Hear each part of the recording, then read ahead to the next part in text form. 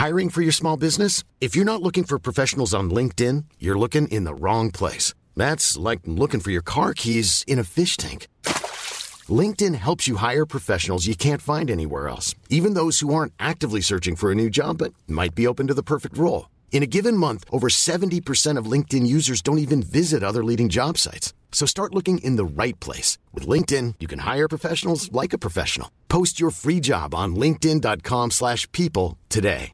Hey, I'm Ryan Reynolds. Recently, I asked Mint Mobile's legal team if big wireless companies are allowed to raise prices due to inflation. They said yes. And then when I asked if raising prices technically violates those onerous two-year contracts, they said, "What the f*** are you talking about, you insane Hollywood ass?" So to recap, we're cutting the price of Mint Unlimited from $30 a month to just $15 a month. Give it a try at mintmobile.com/switch. $45 up front for 3 months plus taxes and fees. Promo rate for new customers for limited time. Unlimited more than 40 gigabytes per month. Slows full terms at mintmobile.com. Hi, I'm Daniel, founder of Pretty Litter. Did you know cats tend to hide symptoms of sickness and pain? I learned this the hard way after losing my cat, Gingy. So I created Pretty Litter, a health monitoring litter that helps detect early signs of illness by changing colors, saving you money and potentially your cat's life. Pretty Litter is veterinarian developed, and it's the easiest way to keep tabs on your fur baby's health right at home. Go to prettylitter.com and use code ACAST for 20% off your first order and a free cat toy. Terms and conditions apply. See site for details.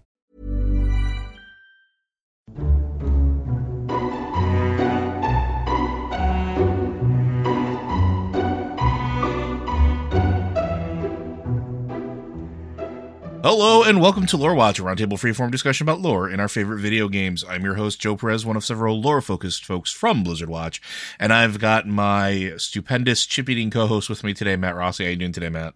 Actually, I'm looking at them now. They're crackers. You said chips before. I said chips. No, I did, because I was eating Doritos earlier, but I switched to the crackers at some point, and I didn't notice. Yeah, well, there you go.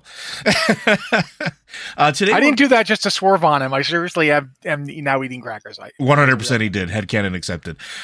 So today we're going to be answering hopefully more than one question. We'll see. We got a very, very long one that actually is very, very interesting from Emberblade, who happens to be a Dark Iron warrior. Emberblade has plenty of questions about, well, Dark Iron. So we figured, hey, why don't we answer as many of those as we can? So we'll take some pauses in between and the myriad of questions and answer them as best we can. But it starts with Greening Watchers. I have a number of related questions about Dark Iron and Blackrock Mountain, and I hope you find some of them interesting. Well, we found most of them interesting, so there you go. So Blackrock Mountain, pre-Cataclysm, there were Dark Irons and Blackrock Orcs who hated each other, hated the Alliance, and hated the Horde. Then, during the Cataclysm, some of the Dark Irons joined the Alliance, some of the Blackrocks joined the Horde, and the remaining decided that they didn't hate each other anymore. So what caused the internal schisms in both groups, and what made the ones who were left behind ally with each other? What changed? My only theory is that Deathwing's return made the Blackrock Dragonflight and the Fire Elementals allied together. But what was their beef with each other before that? Okay. This is complicated. Essentially, and this requires a little bit of backstory here. The Blackrock clan was the clan of the then war chief, Rend Blackhand. Not Rend Blackhand, I'm sorry, Blackhand himself, the father. The original Blackhand. Yes. Rend and Maim's father. He was there. The Blackrock were his clan and Orgrim Doomhammer's clan. And when Orgrim Doomhammer turned and murdered Blackhand and became war chief, most of the Blackrock fell in line under him. Some of them, however, fell in line under his sons, Maim and Rend. Maim and Rend had been aged into adulthood by warlocks, so they went from like being little children to being full-fledged adults. As you might expect from that experience, their impulse control wasn't great. I mean, they're orcs, they're orc toddlers who've been turned into 7.5-foot tall killing machines, but never actually educated or anything. So they still kind of think like toddlers. Maim and Rend wanted to kill Orgrim for what he did to their dad, but they weren't really good at hiding that. So Orgrim basically banished them and their supporters. He was like, you go be over there. I don't have time for your crap. And that's what led to the Blacktooth Grin clan. Now, the Blacktooth Grin clan is actually what the Blackrock orcs in that mountain are. Yes.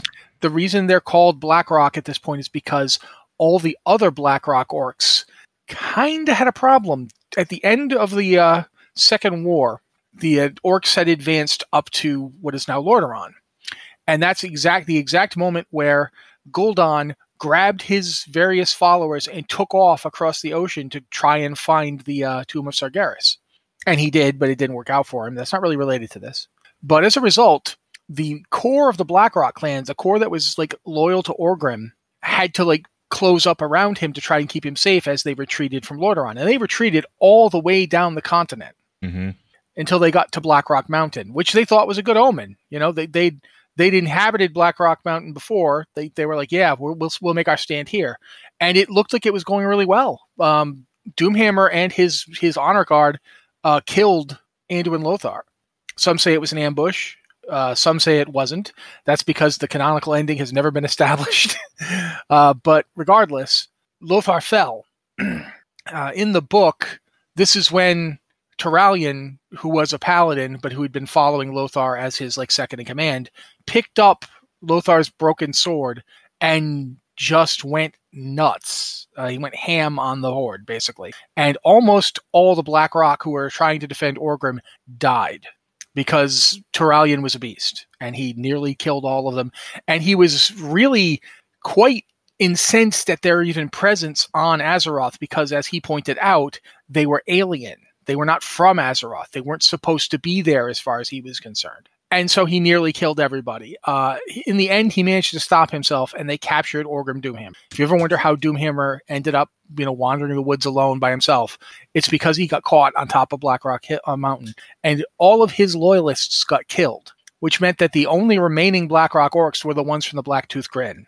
Which were, if I remember correctly, they were originally spun off as like almost like a scouting party, weren't they?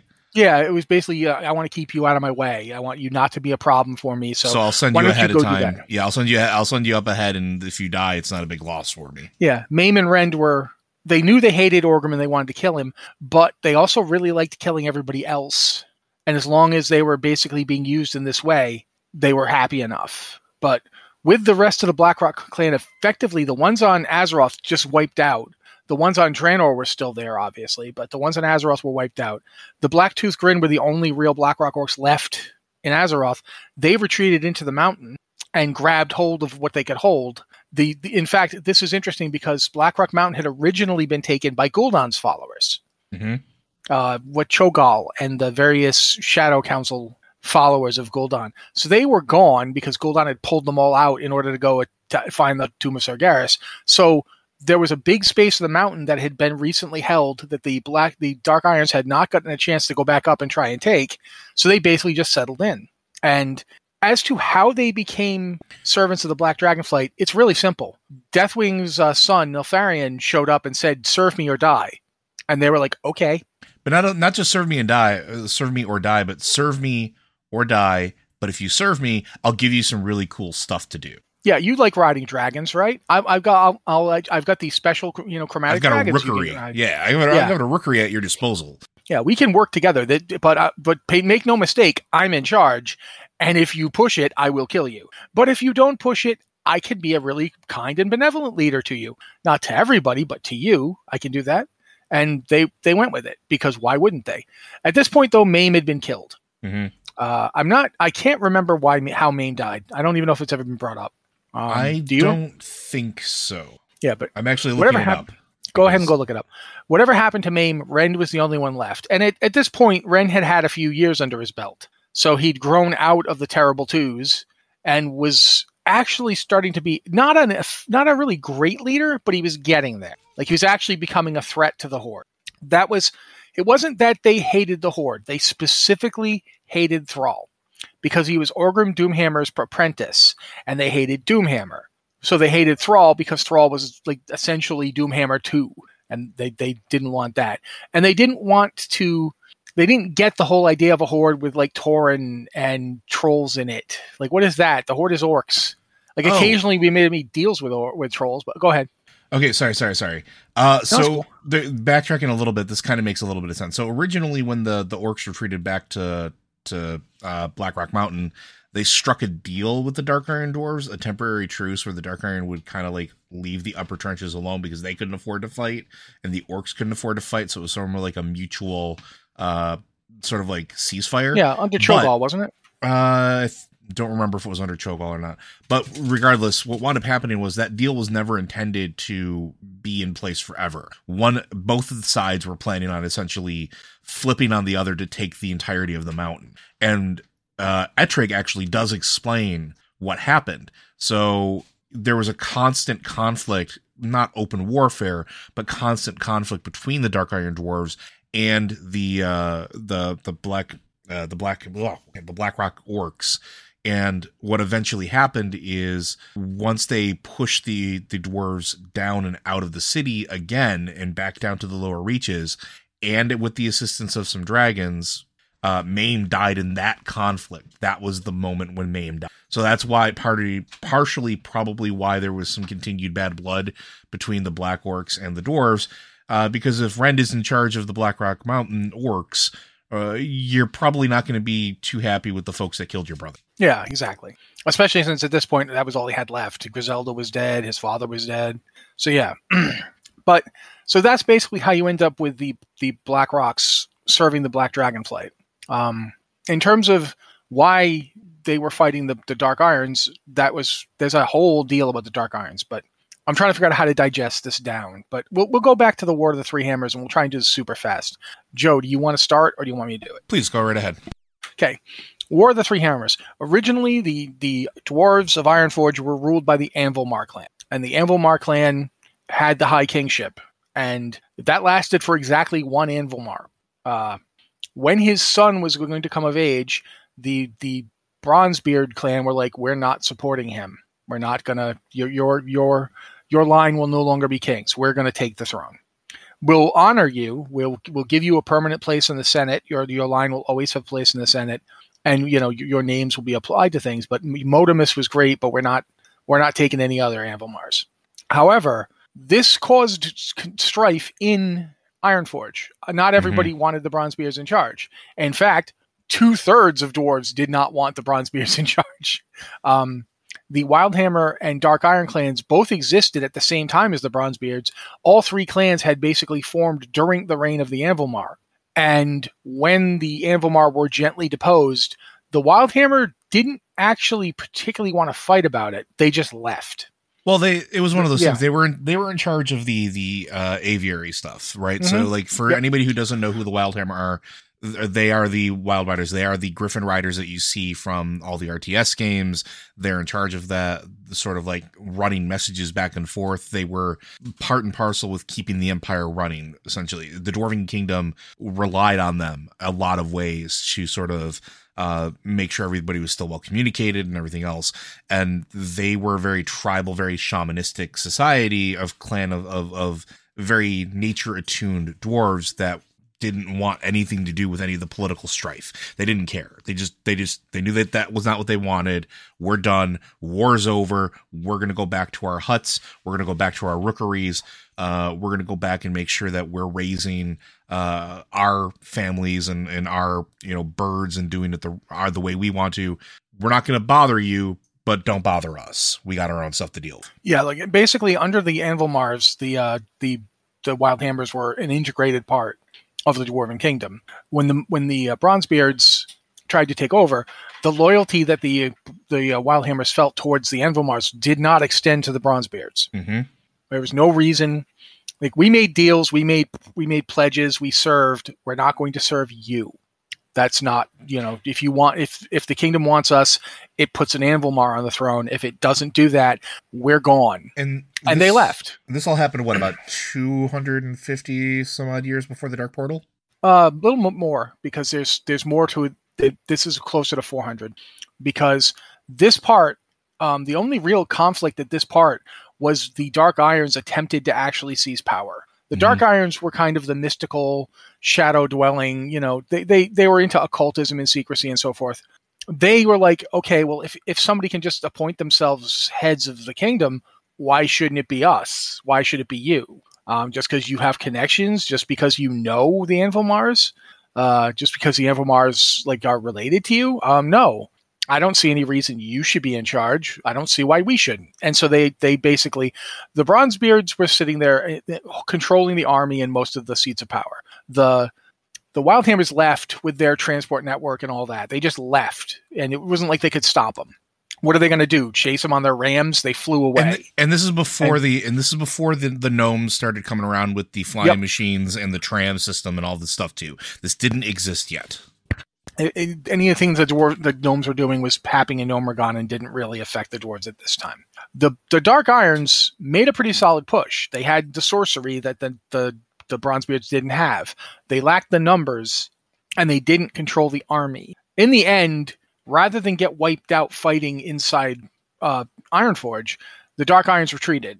Mm-hmm. And the leader, who at the time was just named Thorison, we don't know what his first name was, took his people and left. About 150 or so years later, the Dark Irons decided, okay, we've had all this time. Like, they retreated south to what is now Blackrock Mountain. At the time, it was still Blackrock Mountain, but they built a city not in the mountain. They built a city in the foothills around the mountain called Thorison. Wasn't that actually still Redridge at that time because it hadn't blown up? It hasn't gone. It was still feral. It was the mountains. It wasn't actually Redridge, but it was the mountains next to Redridge. But it was just mountains. It wasn't like the destroyed nightmare place it is now. There's another question later on. Yeah, there's another question in this thing that asks about that. So I'm actually going to flip down to that. Sure. The question that this person asked. Yeah. This person is Amina. I think Amina. I'm sorry that you don't have a pronunciation guide here. I'm doing the best I can. But Amina asks, if you have downtime, I was curious if the Searing Gorge / Badlands / Burning Steppes has always looked the way they do. Did they ever look like Dunmurrow or Loch Modan? And the answer is yes. Yep. And that's coming up. We're going to be talking about that. So I just wanted to let you know we're going there. The Dark Irons decided, we've had all this time. We went down here. We built this own kingdom of our own. And we're pretty proud of it. It's a good kingdom, but why? We've had all this time. We've built up our sorcery.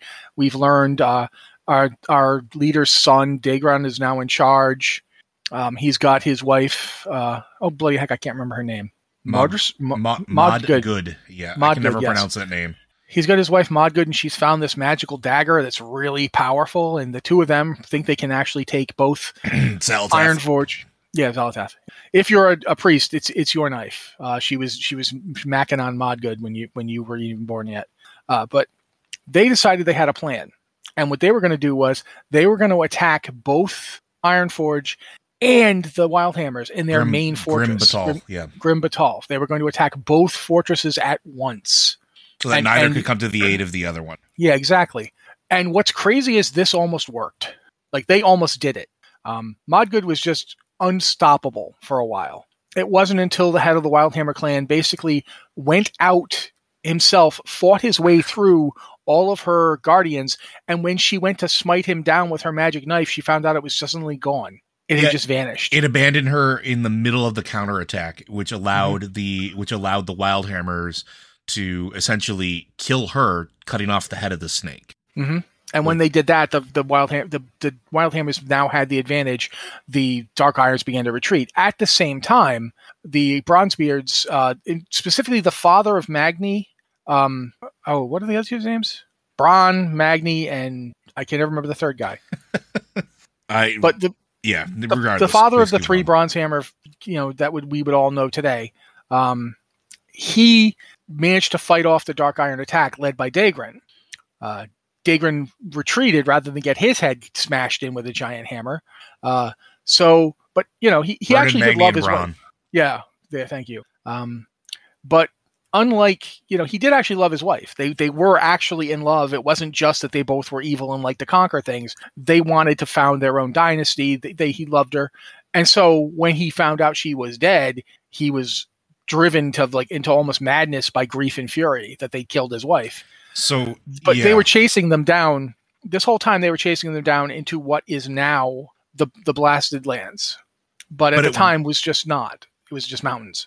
Yeah. So, and this is one of those interesting things that I think is sort of always, I don't want to say glossed over, but you got to understand, like, his armies were completely smashed and broken. His wife is dead.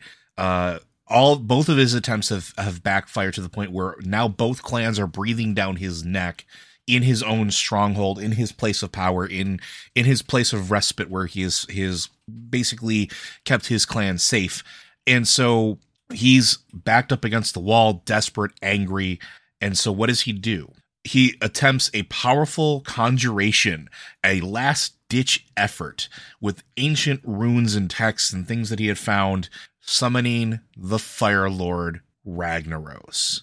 And upon his arrival, Theresian and that entire landscape is blasted into fiery doom. The Wildhammers and the Bronzebeards have to retreat.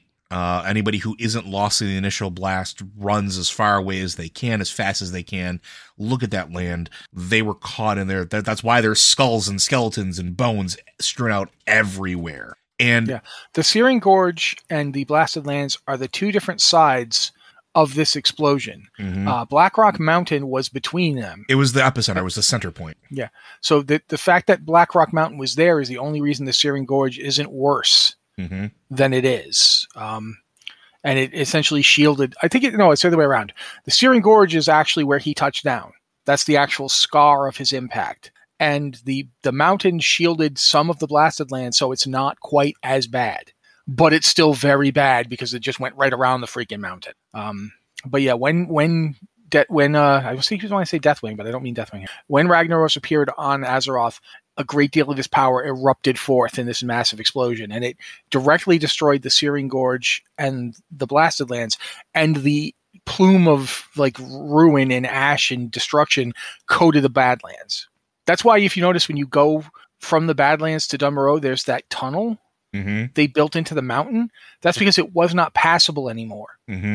Like, in order to get to and from that area, they needed to dig a giant tunnel in the rocks because the whole place was covered in ash and sand and detritus, and it's never recovered.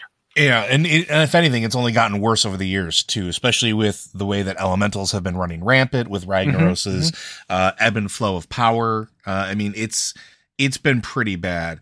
The interesting things that come out of that, though, is the end result of sort of like the relationship with the clans is sort of at its what we come into when World of Warcraft starts, really. Which is now the surrounding landscape's completely decimated, but the Wildhammers and Bronzebeards having to band together to take out the Dark Iron Dwarves and basically put them back in their box, now start talking again. They start having friendly interactions because nothing unites people like a common enemy. When you go to Dunmorrow, there's a statue of two dwarves holding weapons crossed against each other's arms, like, in a sign of solidarity. That's the father of Magni and Bronn and the father of the current Wildhammers. Yeah. So those two decided, maybe we don't want to live in the same kingdom, but you're not that bad. I won't be ruled by you, but we can trade and you can pay us to do stuff for you. That's fine. But this also happens around the time where at this point, everything that happened, everything with the Dark Irons has completely irreparably cursed Grim Batal. The Wildhammers can't go back to their city, and Grim Batal is not a small place.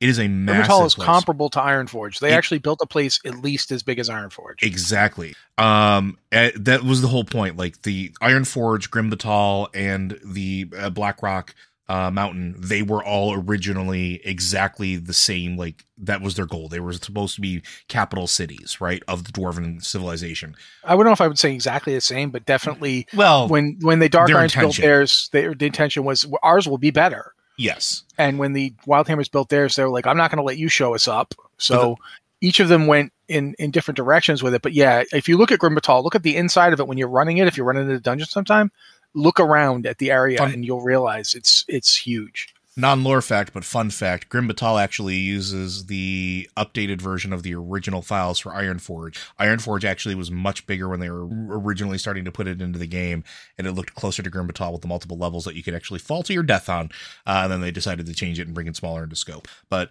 regardless, these places were massive. This is why they are massive when you go and run them. This is why when you go into Blackrock Mountain to run any of the dungeons or raids, there are so many of them, and it is so massive. The Blackrock City, the ones that the dwarves made, went all the way. Like, if there's multiple raids and dungeons that are basically built out of sections of it, And like all the parts that the Blackrock orcs held and the parts that the Dragonflight hold, those were originally dwarven. The part that you go into as Blackrock Depths, also part of the original dwarven construction. And in terms of the question as to why they started getting along, is that they didn't. It wasn't that they got along. Do you want to fight dwarves that are under the thumb of a fire elemental lord?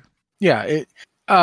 More importantly, though, when Deathwing came forth again in Cataclysm, as you pointed out, I'm trying to think of how to explain this part. Magni's daughter, Moira, had fallen in love with the younger, the son of the Thaurissan that had blown the place up. The two of them had, he had her kidnapped initially, but unlike everybody else from Ironforge, who basically just treated her as like a trophy or her father's daughter and never really looked at her for herself, he valued her for her, and he talked to her, and they had conversations, and they both had like kind of similar resentments against their parents. Really, interestingly enough, though, like just to point this out, like Wildhammer and Dark Iron seem to not care about gender as much as the Bronzebeard did. That's also true, and that's very much from the Bronzebeard family, and specifically.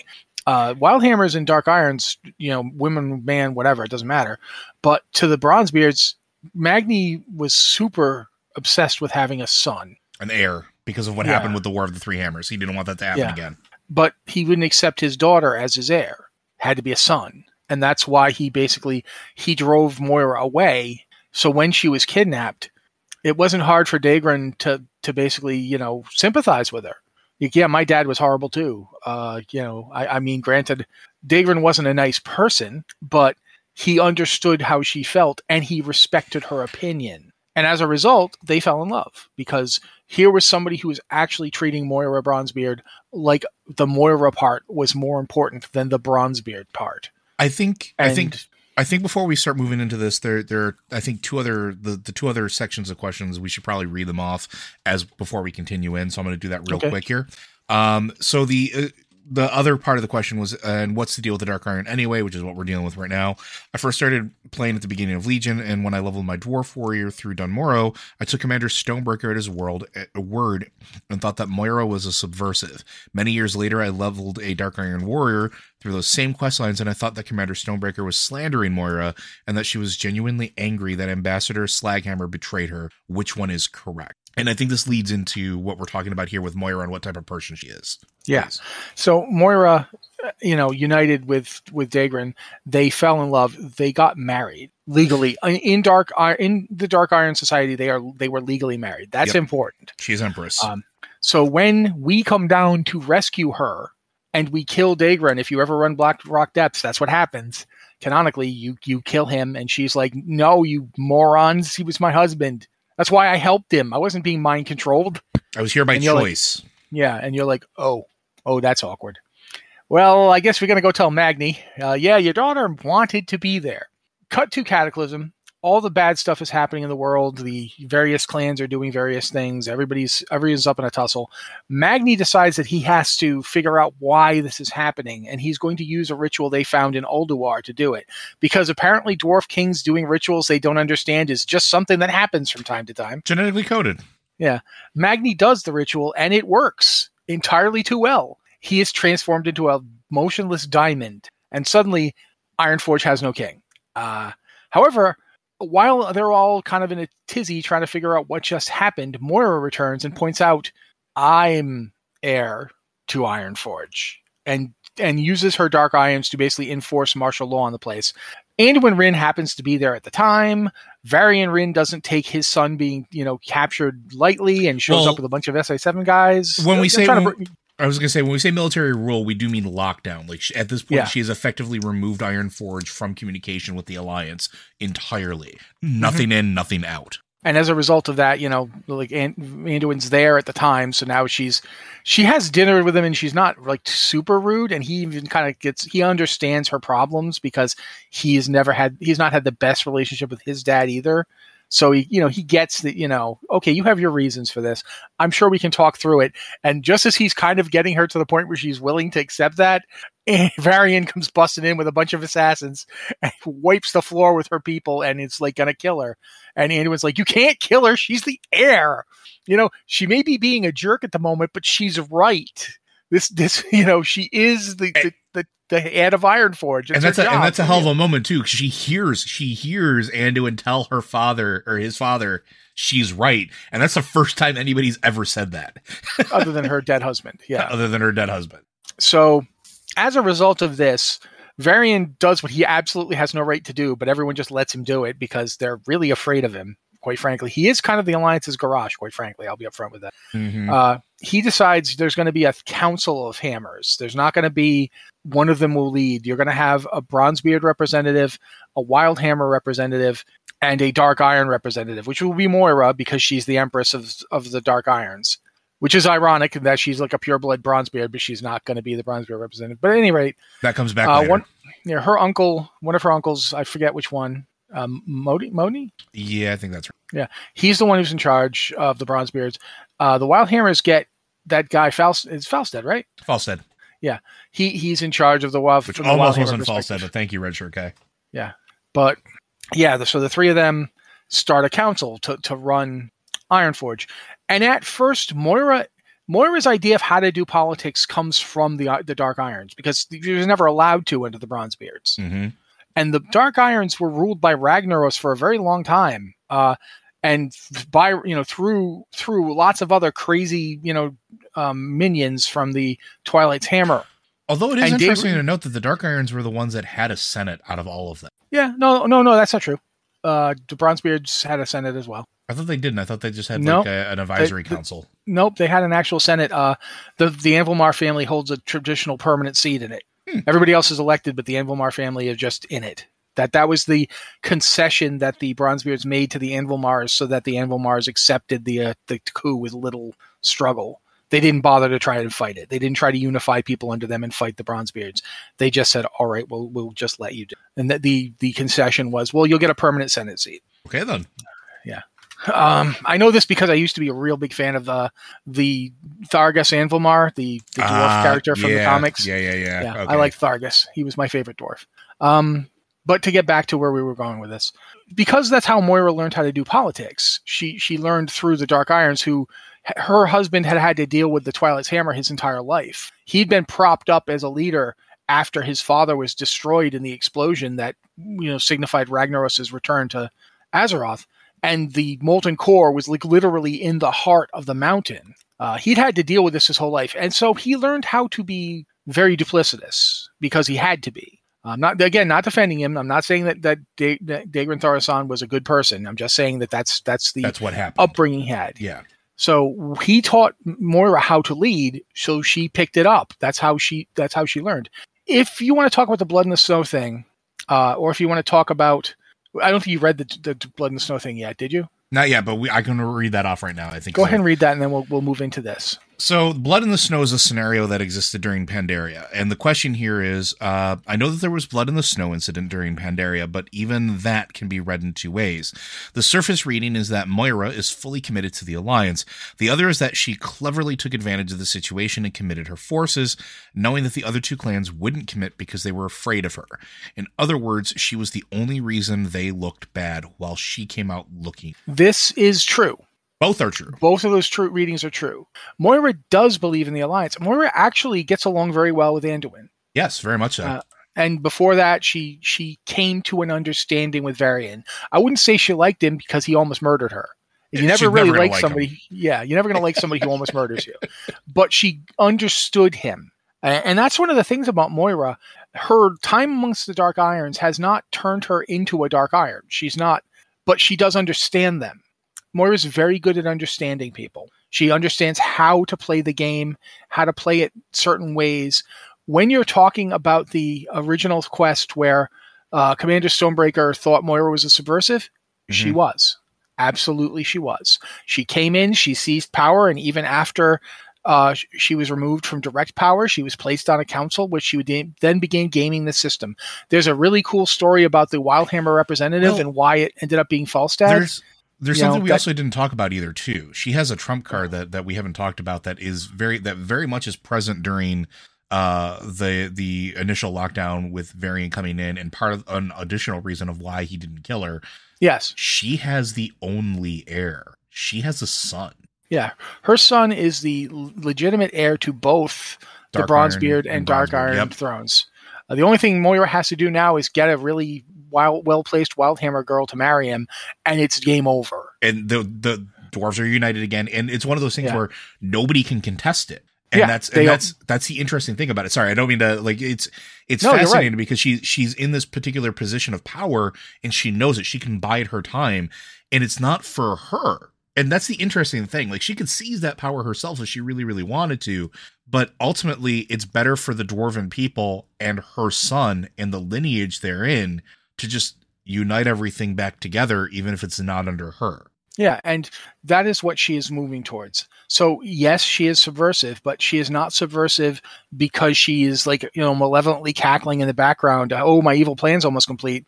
She's subversive because she knows she literally has to subvert the culture they currently have to get her son on the throne. And he belongs on the throne. It is his by right. And so their society is going to have to change one way or another. So she's going to change it. And you're absolutely correct in that she exploited the situation in Blood in the Snow. 100%. Absolutely, she did. She knew they were afraid that she'd do something if they moved their forces. So she moved her forces because she knew they wouldn't do something. Additionally, because they couldn't. It also let her display her power. And that's another thing that a lot of people, she had been sort of written off a lot.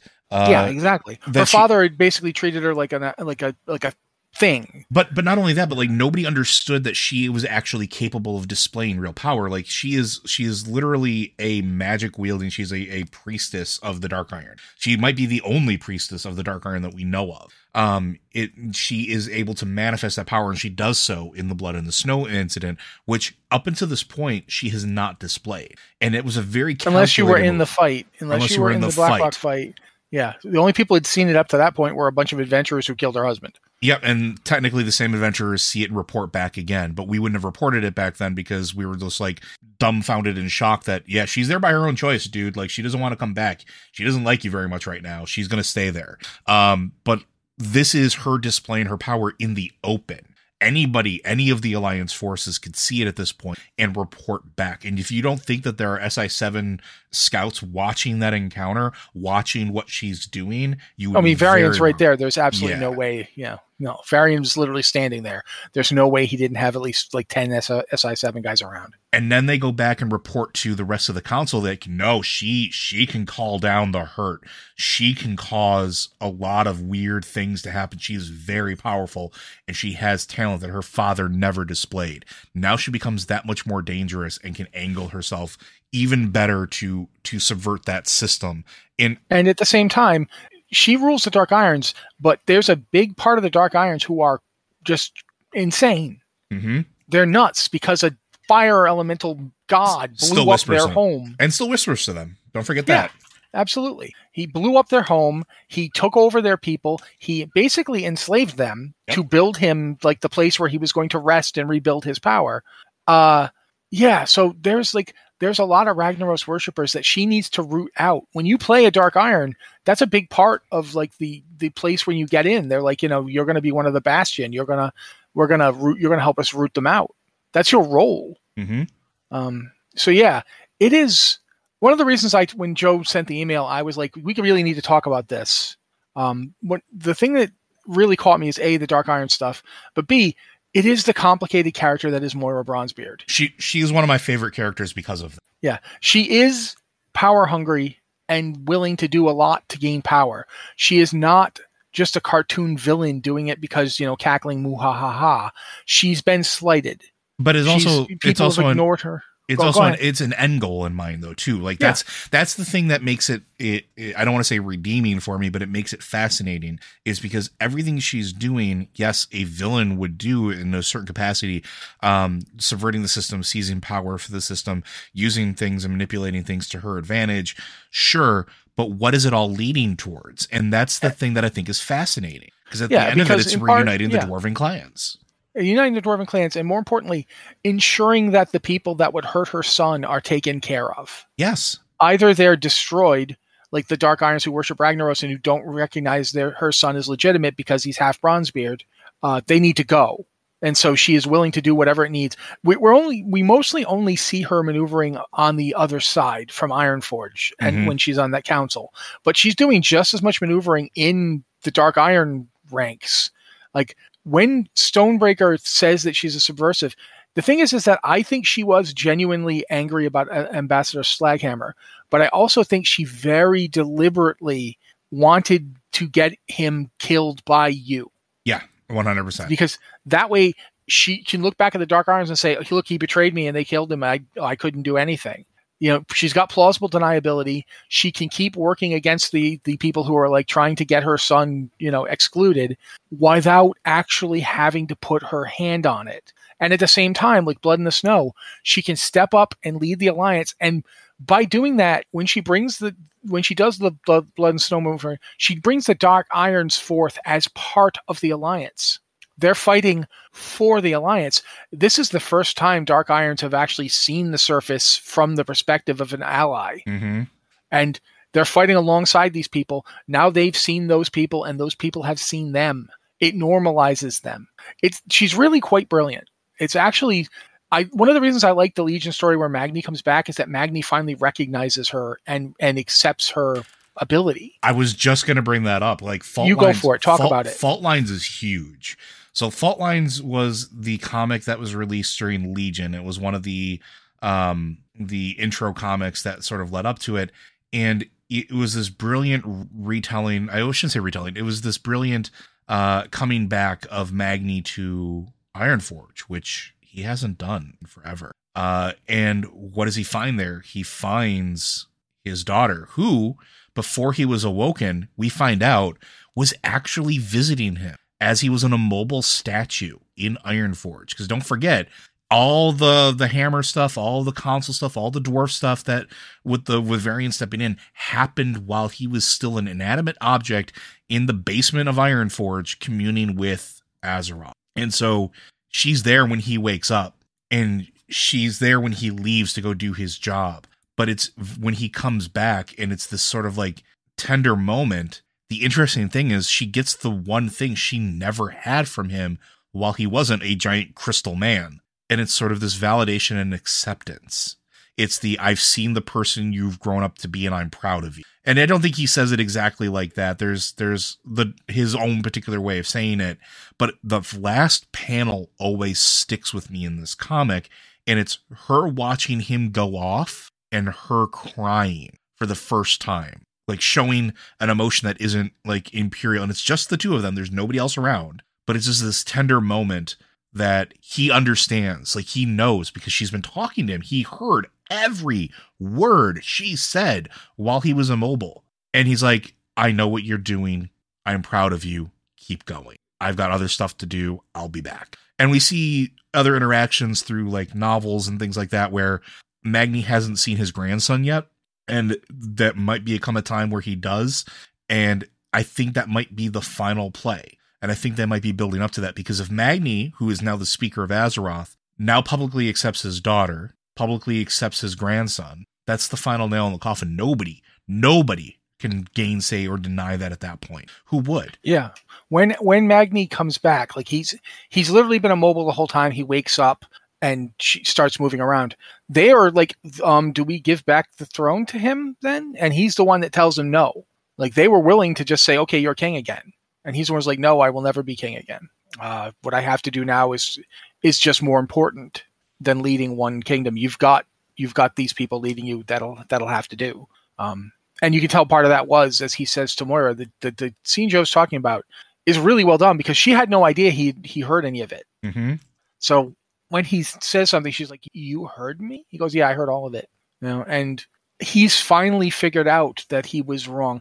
And there's a whole thing about when you talk, there's a bit where he's trying to talk to Azeroth when he's first become speaker, where he basically focuses on the fact that when he was being a father to Moira, the reason he failed was because he tried too hard to make her be what he wanted her to be. Mm-hmm. because he was afraid. He was afraid to lose her. He was afraid that something would happen to her. And so he had to learn not to do that this time when dealing with Azeroth. Much, much larger child, but still same basic principle. And it's a really good exchange between the two of them. And it shows that Moira, again, is she a Machiavellian leader? Absolutely she is. She's fiendishly clever. There is no debating this. You can't. You look at the things she's done since. Yeah, Moira Bronzebeard, definitely someone to watch. But she's not doing this stuff because she's a cartoon supervillain. She's doing it because she realizes her society has to change. And it is actually really interesting. She is one of the better characters.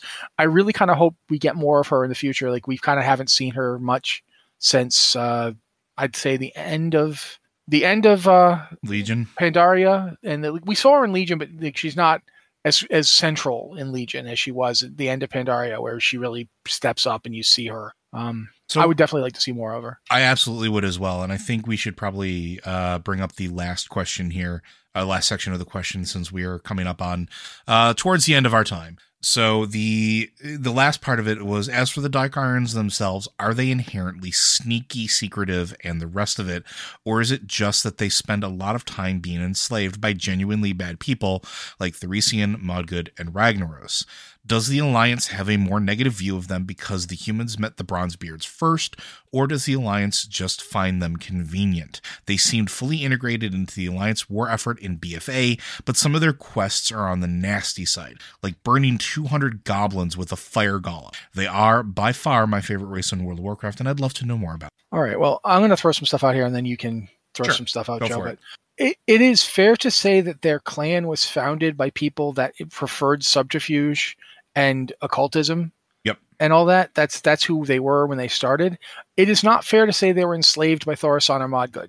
Thorson and Modgood led them, but they were basically accepted as their leaders. They were not imposed on them. Ragnaros absolutely did impose himself on them. He absolutely did enslave them. Mm-hmm. But those two before him did not.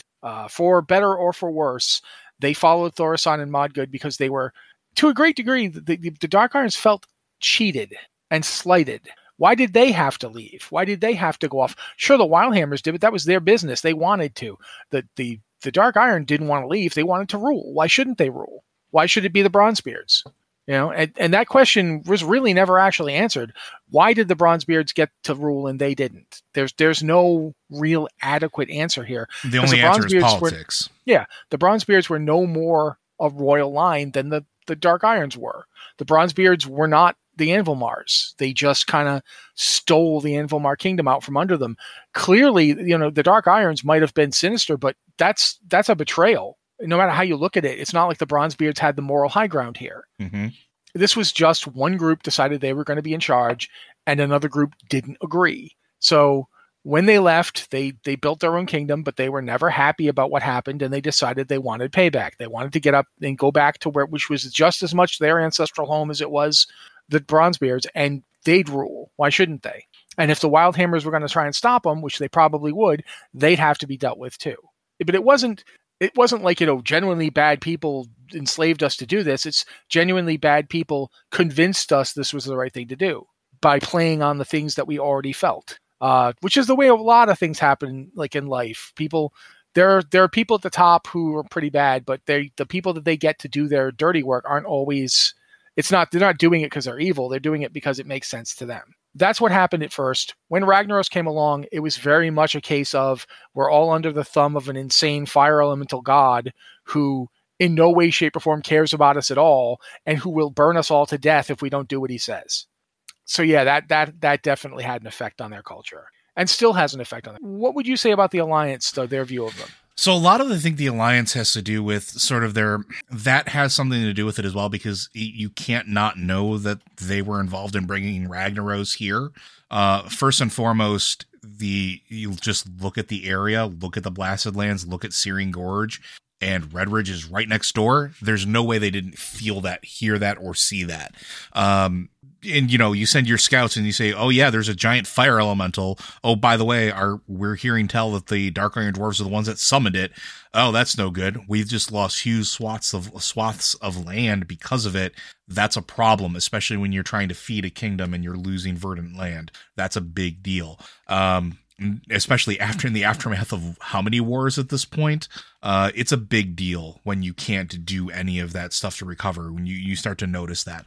But I also think their use of magic plays a large role in it, because originally, and this is sort of game mechanics informing lore, informing game mechanics sort of feedback loop. Originally, dwarves were supposed to be able to be mages and warlocks up front. This is in the manual. I literally have the vanilla World of Warcraft book sitting on my desk right now. They were there. When the game released, they weren't there. And it was because of whatever reason they decided to pull them back.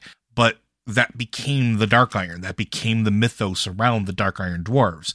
And so you have folks that are not in the Kirin Tor, but they still wield powerful magics, powerful enough to summon an elemental fire lord that has existed in time immemorial.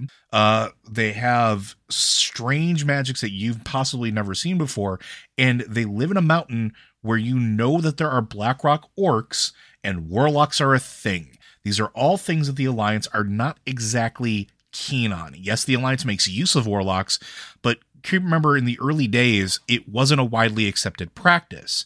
Yeah, if you played a warlock in vanilla, you had to go to a basement. Yeah, you had to go to the basement of the Shady Inn, and it was like, I literally think it's called the Shady Inn. It was called the Shady Inn, yeah.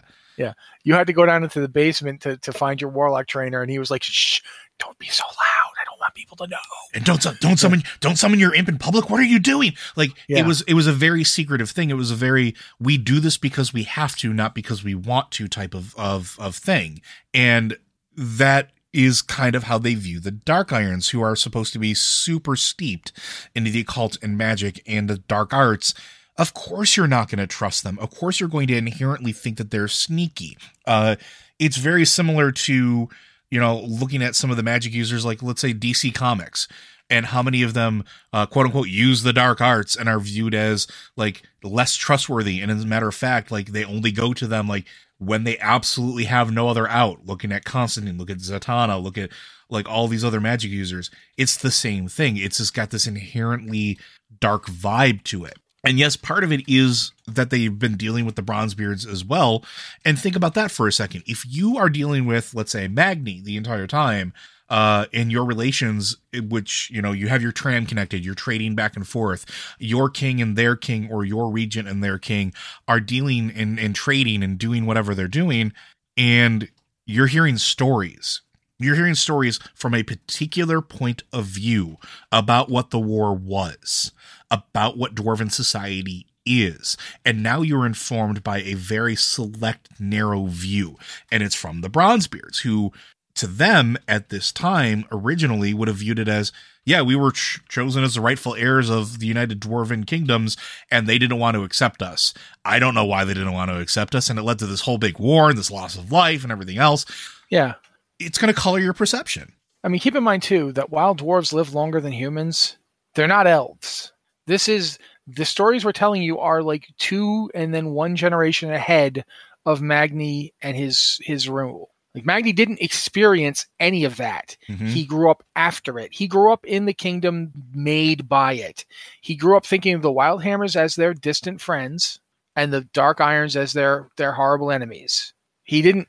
To him, the idea that the Wildhammers and the Dark Irons ever lived in Ironforge, I mean, he might know it, but it's not what he experienced. It's not how his view of the world was shaped. We have a saying about how the victor writes the history, but we never even think about the fact that the victor lives a different history. To Bronzebeards, yeah, this is what happened. That why shouldn't we be? We were related to the Anvilmars. If the Anvilmar boy wasn't suitable to be king, who else would be? But to the other 2 clans, no. To the Wildhammers, it was simply a matter of we accepted it when it wasn't any of the other clans, when it was one specific family that ruled everybody. We accepted that. We're not accepting that your clan can just step up and be in charge of us now. Mm-hmm. We're your equals. We will not be ruled by you, as Joe pointed out. The Dark Iron situation, again, they had their reasons. To them, they seemed reasonable. They did not seem reasonable to the other clans. And Magni grew up in the aftermath. He grew up in the aftermath of the aftermath. Think about the quest that we talked about earlier, where you're sent to go get his daughter back. The text on that quest is, go get her from those despicable minions of darkness, essentially. Like, I'm paraphrasing, but that's essentially the vibe you get. Like, it's not the, go get it from our kin that, we don't see eye to eye with, or go see what's going on with it and try to get her back. It's murder him, murder everything that stands in your way. They do not matter. They are dark and evil worshipers, and bring my daughter back. That's essentially what it is. So yeah, this is his perception of it. And it's definitely tainting everybody that interacts with him around them. And everybody loved Magni. Yeah. Magni was super popular in the Alliance. The humans loved him. He did multiple favors for them. His brother was Arthas's tutor. Mm-hmm. He accompanied Arthas to Northrend. He's the one who got hit in the head and almost killed when Arthas claimed Frostmourne. So Bronn's a fixture. How many times have you seen Bronn doing quests and stuff? Bronn's a literal fixture. You constantly run into him. So the Bronzebeard family, that is, in many ways, that's how the other Alliance groups see the dwarves. Yep. So yeah, if they think the Dark Irons are all sinister and evil, it's gonna spread. As to the way the Alliance views them now, I don't know if Joe and I will agree. So I'm gonna say mine and let Joe jump in. I think they view them as useful and accept them because they're directly under Moira, but they definitely give them the side eye. I would agree with that. And I think that's part of the thing that they're trying to change. And I think that we're going to see an element of change coming, I think, in the future because of how Moira is positioning things. And I think that's part of her end goal, is to break that stigma, which is why, she's going after the occultists. She's going against the Dark Seekers, not just to keep her son safe, but to show that she's capable of cleaning house. Like, that's a dual thing, right? Look at all these Ragnaros worshiping supporters that I just rooted out and murdered to make sure that we didn't have any dark dissent in our lines. People that would move against us in the future, move against the Alliance in the future, have been removed. I'm doing what I can. I'm making the necessary sacrifices so that all of us can be safe. She's doing this very smartly. And now, when her dad comes back, he's the speaker of Azeroth. And he even says at the end of that comic, maybe we can be a family again because I was a terrible dad to you. I acknowledge that I was a horrible father to you. I can do better, but I have to do this first. I have a larger child to take care of right this moment, and then I want to come back, and I want to be part of this family again. Do you think anybody's going to tell Magni, I'm made out of diamond, Bronzebeard, no, if he's bouncing his grandson on his knee, and he says, yep, this is the king of all dwarves. I speak for Azeroth. Nobody's going to tell him no. Yeah, no one. And she gets that, but I do also believe that she genuinely wants that for herself and her son. She absolutely does. Not just as a maneuvering ploy. That's why she's a fascinating character. She can simultaneously make emotional decisions, but at the same time, she keeps her eye on what those emotional decisions will do. She is probably the best leader in the Alliance, as far as I'm concerned, in regards of that. Yeah, at least right now. Yeah, at least right now, because if you look at every other leader in the Alliance, every single one of them makes very emotional decisions. Again, Greymane's getting better. Like, he's getting a lot better about it, but every other single one of them, even Anduin, is 100% led by their emotions, and the consequences be damned. Yeah, I think Jaina has actually also pulled back from that a bit. I would agree, yeah. Jaina is probably the second best, but Moira is the one who keeps her eyes on the prize. Yep. Like, she doesn't make stupid decisions because they would make her feel better. Decisions she makes are based entirely on her goals. She may have feelings, and she will show those feelings, but she does not let her feelings endanger what she has been trying to do. Yeah. That was a lot of us rambling based on your question. Remember, Blade? But thank you very much for sending that in. I always like talking about Dark Iron Dwarves. I really do. I think they're fascinating. I think generally we both like talking about dwarves in general. I would agree. WoW, yeah. Because they have a really interesting history that doesn't get touched on nearly enough. I would agree as well. All the distant, we get a lot of the Titan stuff. We get a lot of the Earthen and long, long ago stuff. But they've got stuff that's much more recent, like the whole thing we just talked about, that very rarely comes up. And to understand that they were a powerhouse of an empire for a very long time. Mm-hmm. And to acknowledge that or to talk about that is always great. I'm always going to be happy to discuss that because I think they are my favorite Alliance race. I will flat out say that. I think that they have some of the most intricate and complicated backstory, and I'm here for it. But I think that's going to do it for us today, folks. Blizzard Watch is made possible due to the generous contributions at patreon.com/BlizzardWatch. Your continued support means this podcast signing community is able to thrive and grow. Blizzard Watch supporters enjoy exclusive benefits like early access to the podcast, better chance at having your question answered on our podcast or the queue, and an ads-free site experience. And if you do have questions for this podcast or any of our other podcasts, this includes Tavern Watch or the Blizzard Watch podcast, be sure to send them into podcast at, wow. I can't talk today, folks. I apologize. Podcast at blizzardwatch.com. Just make sure you specify which show the question is for. If you are a Patreon supporter, you can go ahead and use our Patreon supporter channel. We have a patron queue and podcast questions channel. Go ahead and throw them there. We tend to look there first as a way of saying thank you for those that do support us on Patreon. And if not, and you don't want to send an email, we do have a regular queue questions channel. You can throw them in there. Again, just specify what show it is for. And as a last reminder, folks, all of us at Blizzard Watch continue to stand with the employees of Activision Blizzard and the entire game industry as a whole in demanding change for a better tomorrow, a safer work environment. So thank you very much, folks. We'll see you next week.